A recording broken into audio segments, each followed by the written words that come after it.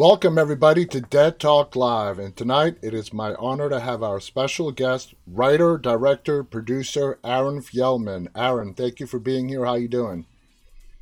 John, thanks so much for having me, and I'm doing really well. Doing really well. How are you? I'm doing good. Now, Aaron, like I said, is the writer, director, and producer of his movie that came out last year called Caged. It is currently available on Stars.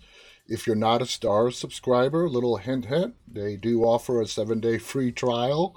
Highly recommend you guys try it out and watch Caged. Now, Caged deals with the issue of solitary confinement in America's prisons and the effect that it has on the human brain, the psyche, or the emotional toll that it inflicts. So, Aaron, what inspired you to tell this story? Um, well, a personal friend of our family, when I was growing up, a guy who started working for my dad in his 40s. He became a good personal friend of my father's, and he started working with my dad so late in life because he was getting out of prison. He went to jail when he was 18 and ended up getting out when he was 38. Wow. And he went in for buying stolen merchandise, wasn't a violent guy, ended up having to defend himself against, you know, people who were in gangs and, who were threatening his manhood. And he ended up committing murder in jail and really lost half of his life for it. Yeah. And 2 of the years that he was in there, of his 20-year stretch, he spent in solitary confinement. And I remember going to like baseball games in Los Angeles and sitting at Dodger Stadium and like having him tell me these weird stories that like, why are you telling me? I'm way too young to be hearing this story, and this is so not appropriate. But those stories, he was just a really colorful guy, a really amazing man actually. And those stories stuck with me.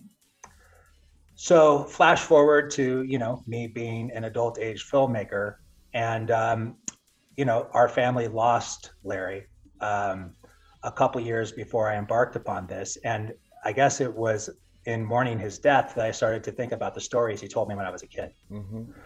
So at that time, my business partner and I were pursuing another film. It was a slasher horror film set in the world of heavy metal. Okay. Completely different side of what I was interested in. And so it was on the high end of low budget. We were trying to do a $3 million movie in Canada with tax credits and whatnot. And for whatever reason, the cast and the financing never aligned at the same time.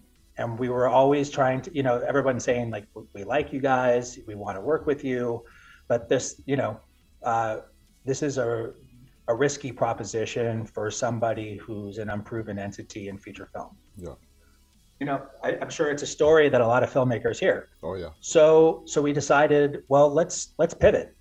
And I was fully inspired. I mean, after 3 years of working on a movie that you haven't done, you're done with that movie. Yeah. At least for the time being.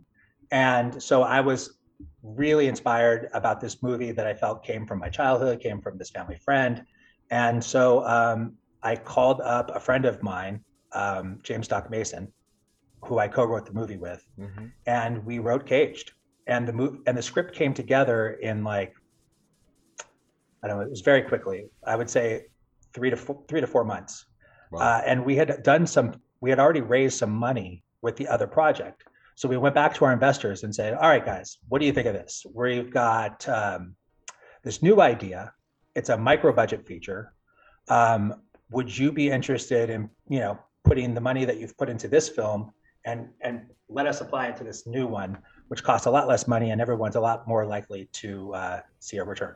Yeah. They said, yeah, we love this. We love the way it came. We love how it's personal to you. And we love that it's small. But they also like the fact that because of the psychological aspect, because of the psychological deterioration that occurs in solitary confinement, that the walls of the cell weren't going to necessarily limit where we could go with the movie. Mm-hmm. So we set off to make Caged, and we from the time that we pivoted to production was literally 5 months. Nice. So on the heels of waiting 3 years on this other project that was just, slightly, I felt like we were slightly biting off more than we could chew. And you know what? That just goes to show you that what seems like a lost opportunity actually opens the door to something even far greater with Caged. Very true. And what makes Cage such a great film, of course, the story, but you put together a really awesome cast in Eddie, Melora, Angela Sarafin, who was just recently in a movie called The House on the Bayou. I don't know if you're aware of that. Yeah. Tony Amendola, who's sort of like a legend, you know what I mean? Absolutely, he's a legend. So you wrote the film, you got the financing in place. Did you then move into casting the film? Yes. We hired a casting director by the name of Karina Walters. She's awesome. She's fearless. She's young. She has great taste. And I feel like I have like a good knowledge of like up and coming actors in Hollywood from Mm-hmm. like the indies that I like go out of my way to make myself aware of. Yeah. And then I meet her, and she's like, "Oh, she was in a commercial that aired in Japan in 2016. I got to beat this actress. She's going to be huge." And she turns out to be somebody amazing. So I was like in great hands. Yeah. So it's a tricky thing because we were trying to make a very small budget film. For us, it was all about drilling down on a lead. And so we had some ideas, we made some lists, and then Karina actually suggested Eddie to me, and I was aware of him, but not from Blacklist, which was kind of his like most robust like role at the time. That's where I know him from, and when I saw him in Caged, I was really excited. Yeah, no, So I saw him in X-Men and small stuff, and he had already done like Gone Baby Gone and Mm-hmm. stuff like that, and then Twilight also. So I watched his stuff from Blacklist, and I was like, wow, this guy's real deal. Mm-hmm. I mean, he's done some stuff like some other stuff that was like smaller, lower profile, like this movie called Pimp, and it was just like he's just I have to say, his ability to modulate his performance and give you small, extremely subtle tweaks and variations upon a performance that he's doing is unlike any actor I've ever worked with before. His intensity, truly talented. His intensity is on a whole other level when he's bringing it, and I think that's what makes it so special. Like in the part of the movie where he's in solitaire and he's looking at himself in the mirror, and the mirror is reflecting back his like alter ego talking back to him, and how he was flipping back and forth. That just goes to show you the level of intensity he brings to his work. 100%. I mean, and those moments were, for the most part, improvised. There were certain things, even we were trying to produce certain elements, even while we were on set, Mm-hmm. not knowing how exactly we were going to be able to afford, or if we'd be able to afford, or if we were going to have to change tact altogether and write new scenes. And the scenes in the mirror were some of those new scenes. We basically repurposed some dialogue that were kind of like it was somewhat of where we would get to like include some of like my message beats about Solitary, and to understand some of the statistical elements, and the kind of the world's perception of Solitary, why someone might think it's useful, who they might think would get targeted by this unfair form of punishment, culturally and whatnot. He was so for him, I would just call out something like prison industrial complex, and he would just go off, Yeah. you know. Uh, so it was really amazing to see him be creative in that way, and literally write moments in the script, but then also to collaborate with him on moments that were scripted, and to be able to really feel like you're holding a dial, Yeah. and you could see what 10 feels like, you could see what 1 feels like, and land on a 4 and just be like, wow, this is if you're working with someone who had less control, you wouldn't be able to do that. And No. I felt like having that at my disposal really led to us, because the movie so squarely rests on his shoulders. Mm-hmm. It was essential to be able to try to create an arc of him going from sane to insane. To insane. Now the Yeah. dynamics between his character is Dr. Harlow Reed. Right. He's in jail for the murder of his wife. Correct. And while in solitary, he meets, of course, the officer in charge of the solitary unit, Officer Sachs. Mhm. Done beautifully by Melora. There was a moment between those two when she's transporting him in the elevator, and she tells him how she got the scar on her face and Yeah. one of her biggest regrets in life.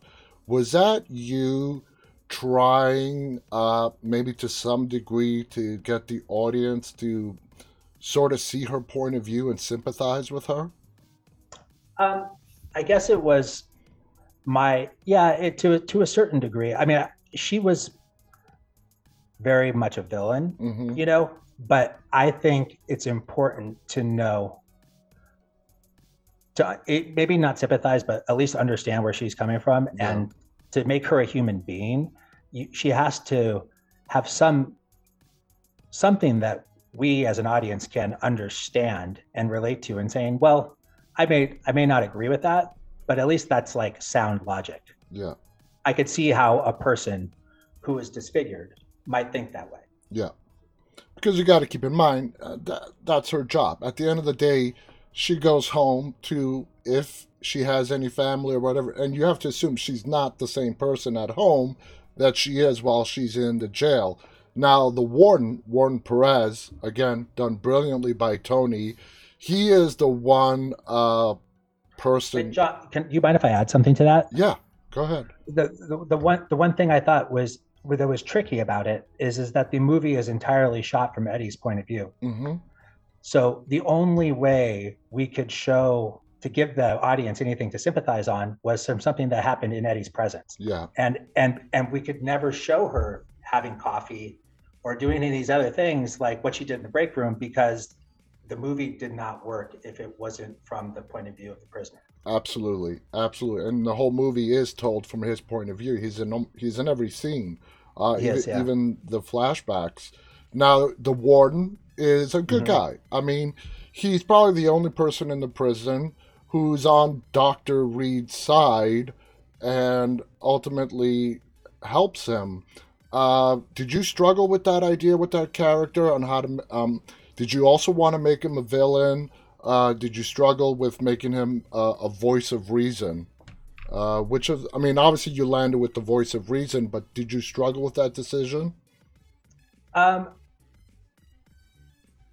I'll say this: like, I knew going into the movie that I, when you're making a film, a prison film, you're in my mind, you're competing with Shawshank Redemption. Yeah. Like it's such a great film, you know what I mean? And we've seen that evil warden character. Mm-hmm. So I'm like, what is the fresh take that I'm going to offer a prison film? And to me, I wanted to create a simulation of what it feels like to be in solitary confinement. Mm-hmm. How spending time there will drive you insane, how spending more time will drive you even further.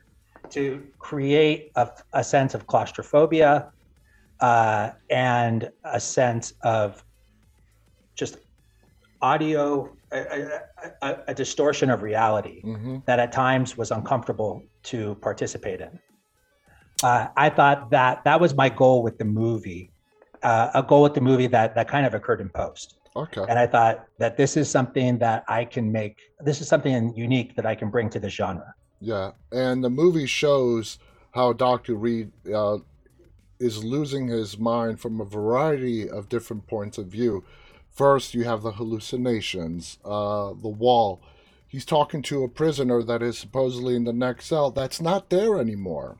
Mm-hmm. Okay, like how we talked about reflections in the mirror, and you see this slow progression into insanity because of his time in solitary confinement.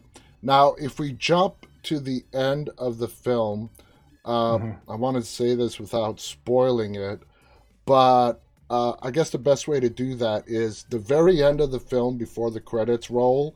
Is that reality or is that a hallucination? I'll never tell. So you're um, totally leaving it up to the viewer's own I am. interpretation. I am. Okay. Yeah. I mean, I've heard I've heard both. I've heard people react extremely strongly in both directions. And there's certain people who are convinced that, oh no, he's dead, you know. And then there's other people who are, you know, who I think it's like depends on like, are you a pessimistic person by nature? Are you an optimist? Optimists tend to like to think that he got out Yeah. and that he's, you know, forever changed by the situation, but that he's still alive and he's out. Um, Pessimists think that you know he's either dead or trapped Completely in lost it. solitary. Yeah, Yeah. completely lost all touch with reality. Now, Angela, she plays his wife in flashback scenes. And Mm-hmm. we get to see uh, different versions that we, as the audience, have to come to our own conclusion on what really happened. We see two alternate stories. One of him where he's not the killer, and it was an accident that he got blamed for as a murder. And then we see him as he's slipping into insanity, a side visualized on the screen of him actually killing her.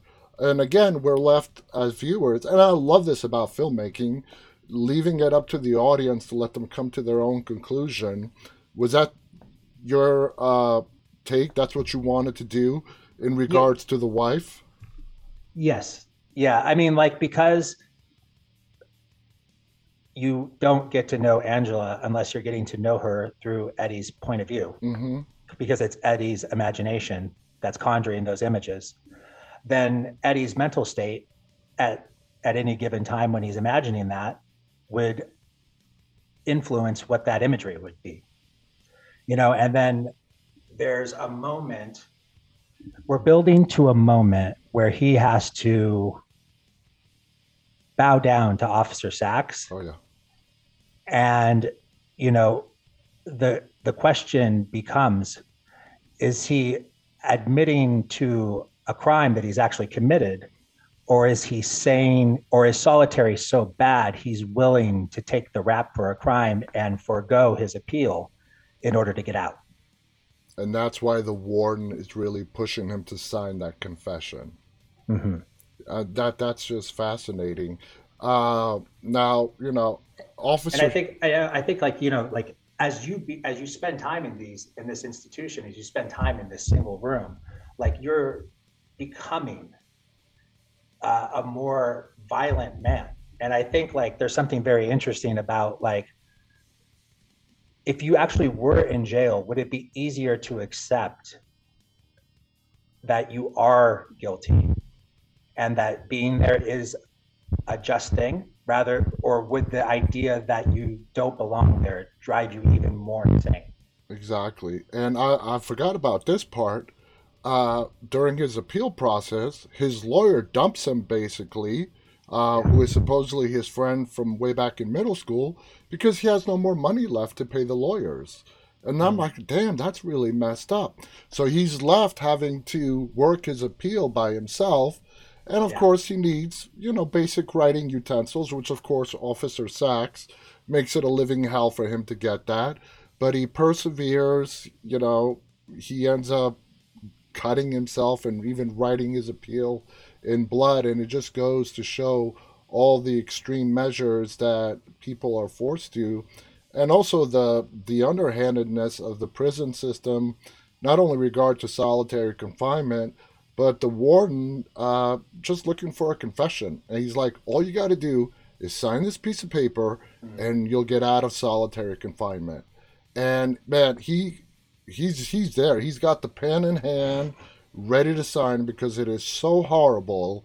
But when he puts the pen down and says, "No, I did not do it," as an audience member, you stand up and you cheer for him because, yeah, he's willing to continue a life in living hell, but he's not going to admit to a crime he did not commit. And I thought Yeah. that was beautifully, beautifully told. Now, were you a part? Did you cut this film yourself? Sorry about that. Did you cut this film yourself? I did. I co-edited the movie. I started off working with an editor, and again, because of us being a micro-budget movie, I felt like the movie needed more editing after our budget was up to work with the editor we had on board, and so I just kept going for quite a while. That's awesome. I mean, the final product, I would have put the budget in definitely in the seven-figure range, not the low micro budget that you're mentioning. So when did Stars get involved? Well, Stars was we basically we distributed on VOD through Shout Factory, Hmm. and then they continued. For North America, they brought in Stars, and so we're available on Stars. We're available on Hulu Premium. We're on Amazon. I mean, obviously Amazon Prime Hmm. Video and Apple TV Plus as a rental, whatnot. Through Spectrum TV for free if you have the Star subscription. Yeah. But yeah, so they came on. We finished We finished post production in December of 2019. We were scheduled to play at our first film festival in March of 2020. And then COVID Like, hit.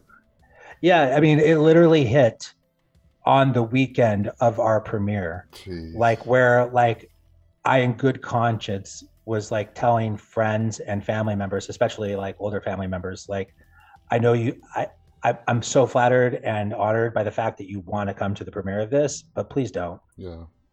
I mean, we had probably still 50 diehard people who were just close friends, family, and the insanely talented crew members who I worked with.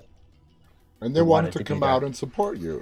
And they wanted to, yeah, and showcase and proudly showcase some of their handiwork as well. I mean, Yeah. like my DP was extremely proud of the film, and sound designers, film preparers, the So composer now, who did our musical score. so now that it's been, you said March 21, sorry, 2020. Now that it's been almost 2 years, uh, what kind of reaction are you getting from Hollywood right now? Now that you have Caged out, they see what you can do. Has anything changed? Have you gotten a lot more stuff that you're working on at the current moment? Yeah, it was because of the pandemic. I think people, after having spent so much time quarantined in their house, they Hmm. understood the effects of solitary confinement Yeah. a little bit more. But to be honest, we didn't have a huge marketing budget, so it's been slowly building. But I just got some data in the month of November. We were in the top 10 films on Stars, Nice. which was amazing and totally unexpected. And I think like Eddie's built a loyal fan base of Hmm. people who want to watch anything he's a part of. Hmm. And then when they did, they enjoyed it and they told a friend. Exactly. Word of mouth. So yeah, word of mouth has been it's been really awesome, and something I just wasn't expecting, but I was hoping for. Since then, I definitely say that I feel like after having made my first film that there's a lot of doors opening. Awesome. Um, yeah, which is a good thing. And I recently just optioned a script that I didn't write, um, which is for me to want to do something that I didn't personally write. It was because I came across something that I felt like was a real diamond in the rough. And is completely bonkers. It's a horror comedy, which Cool. is not what Cage was. No. Um, Even though it did but have some horror type elements, there were moments there that you're questioning if this is paranormal or not. oh yeah, for sure. No, I definitely consider it like psychological horror. Yeah. Yeah, but not comedic. No. Um, Hmm. but this new one is completely batshit crazy, and I think that'll be the next thing I do. We're in the financing stages right now. Awesome. Are Um, you? Do you consider yourself to be a big horror fan?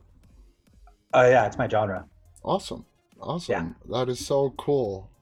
Aaron, you made a great movie. I mean, I loved it. I'm so glad I met you, and you. I heard of Cage through you, and I watched it, and I loved it. It's a great film. Our audience should definitely go check it out. It's available.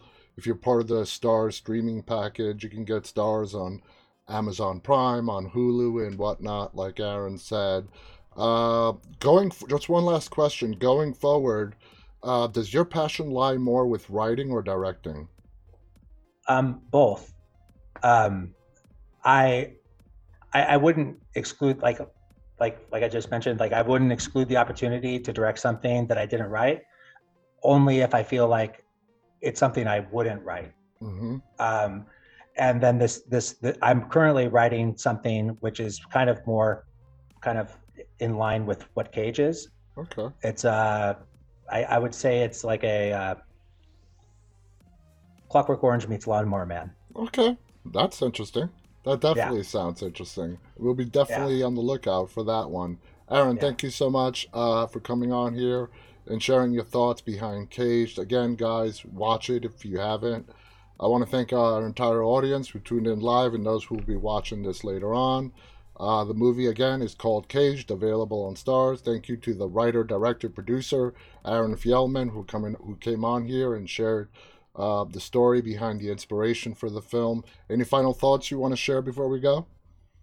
Just that me and my entire team are really grateful to be on here, and thanks so much for showing us the love to help get the word out. We really appreciate Absolutely. it. My pleasure. My pleasure. Anyway, guys, stay safe. On behalf of Aaron and myself, stay walking. Bye bye. Later, John. Thanks.